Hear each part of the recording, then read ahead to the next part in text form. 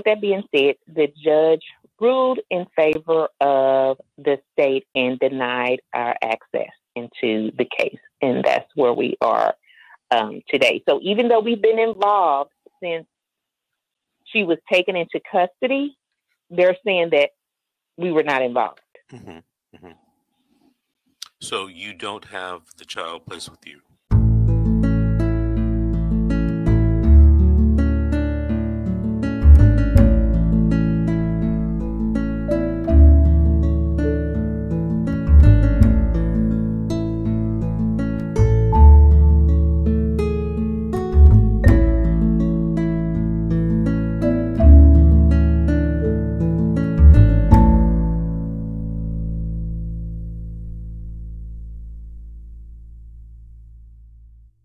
Davis. And before the break, we were talking to Tanya and Chris. They have a case in Alabama in Georgia, where they're trying to get their, I believe, nephew out of foster care placed with them. Tanya, still there?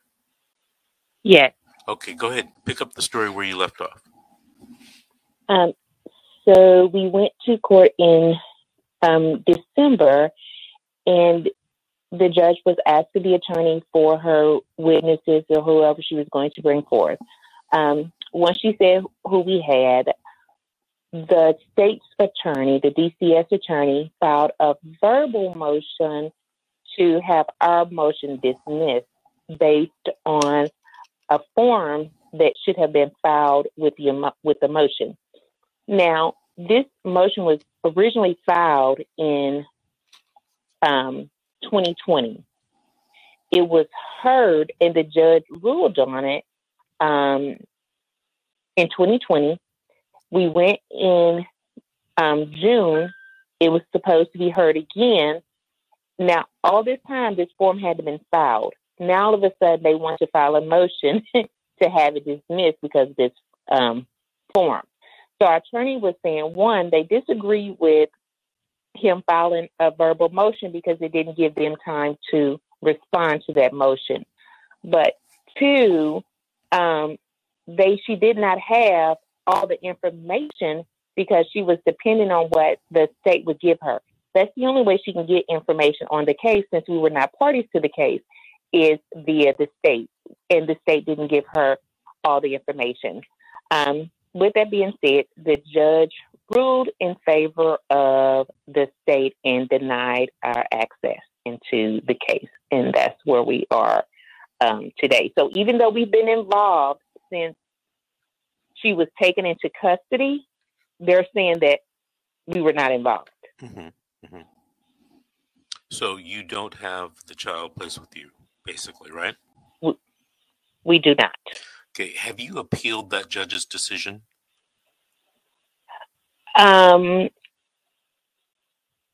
We appealed the second attorney appealed the first one. This one, I do not believe has been appealed. Okay. If time hasn't run out, you should talk to your attorney about appealing that, definitely. But there's some other things that I would probably advise you to talk to your attorney about. And that's number one, filing a complaint with the Department of Health and Human Services. The Department of Health and Human Services runs and creates regulations that all states must abide by in these CPS cases. And a hot area of, complaint and litigation right now is the placement of children with relatives. So many times I hear this just every week, every day, about relatives who can't get children placed with them. And there's a lot of reasons for that, in my humble opinion, but it's not what I believe the law is. And CPS is adept at making excuses and using the law to keep children from relatives. One of the reasons why I'm so passionate about this subject is because I was raised by my grandparents. So, I have a soft spot in my heart for those relatives who are trying to get these kids or get kids to raise them, because their children, for whatever reason, aren't able to.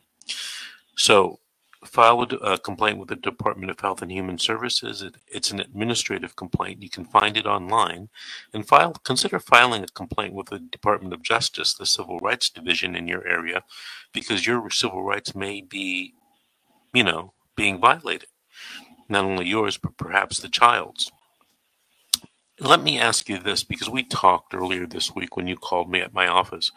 What have you learned from this situation, and what would you want to tell relatives out there in the audience what to do if they're trying to get a child placed with them? Um, One, I would tell people first and foremost, even though I feel that you should not have to when your relative stepping up, the first thing I would tell them to do is to retain an attorney, someone to help them fight.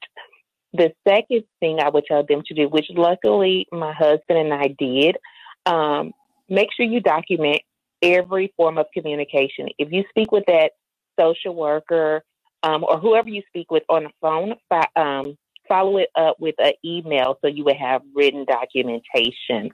Um, because I think that's what's going to help us in the long run. We will be able to show everything that we have done throughout the case to fight for my nephew. We even have where we would ask the social worker a question and she would, respond back and say, I'm working on it. Just be patient. But yet she would use time against us and say, well, since the child has been in custody for this long, is that, well, we have documentation showing what we have done from the onset of the case up to the current moment.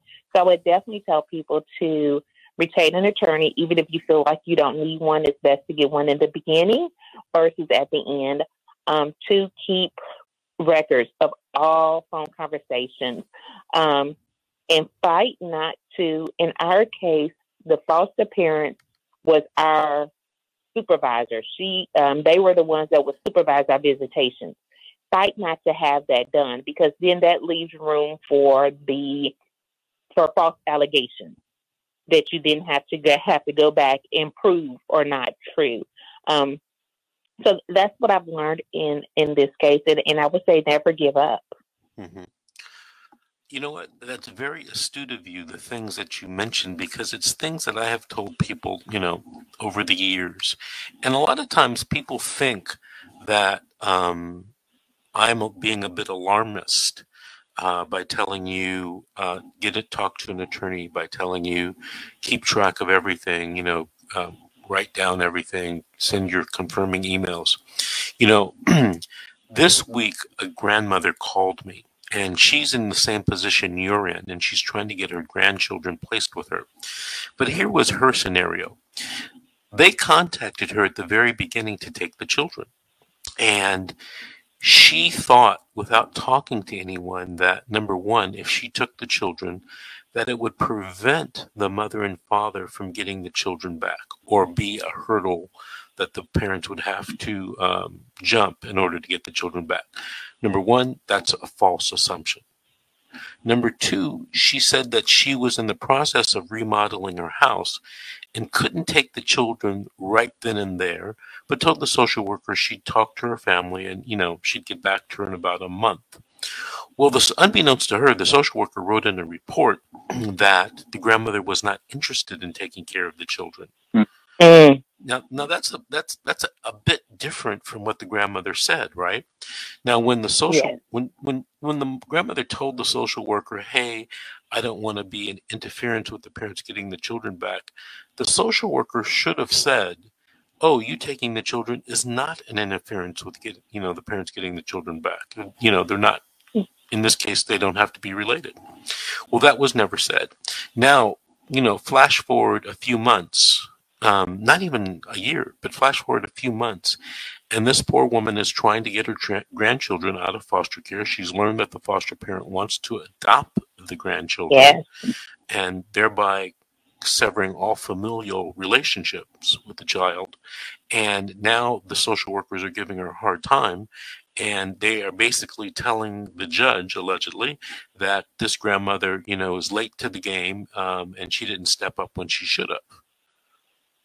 And that's not that didn't happen at all. A lot of people think that social workers in every situation are going to do what's fair and right. And that's not true. Now, is it ever true? Yeah, I imagine that it is. But I don't hear about those cases. because social workers following the law, people don't need to call me. I hear about the cases that, the social workers not telling the accurate truth or making false representations or working against them. That's what I hear about, right? And I hear a lot Right. about, and I get a lot of calls about that every day of the week. Listen, That's what happened. go ahead. That's what happened. What? I was going to say that's what happened to us. Like in the beginning, the severity of the case or the allegations, which were never against my brother. However, we don't care whether the allegations were against my brother, the mom. We don't care about that. The only thing that we care about is my niece being placed with family. But we were never told the severity of the case. So the caseworker did admit that is basing this case cases that are against the mom. The mom has other children in foster care, right? Which has nothing to do with my brother, which has nothing to do with us. Those children are not related to us. Therefore, and they were taken away before my brother even got in the picture. So she admitted that she's basing it off of that. Tanya, the problem is that, a couple of times during your story, you told me what you feel, your sense of justice. And on my YouTube channel, I have a video about what is justice. Listen, justice isn't what you think it is. And if you view these cases the way you think right and wrong should be done, you're probably going to be left out in the cold. Because real justice is different from what people think in their heart. Hey, Tanya and Chris, I want to thank you guys for calling in and thank you for sharing. We have to take our next break now, but call us back in about a month or two and let us know what happened. Would you please? Yes, I will. All right. Thank you. Bye. All right. This is The Secret, How to Fight CPS and Win. We'll be right back after.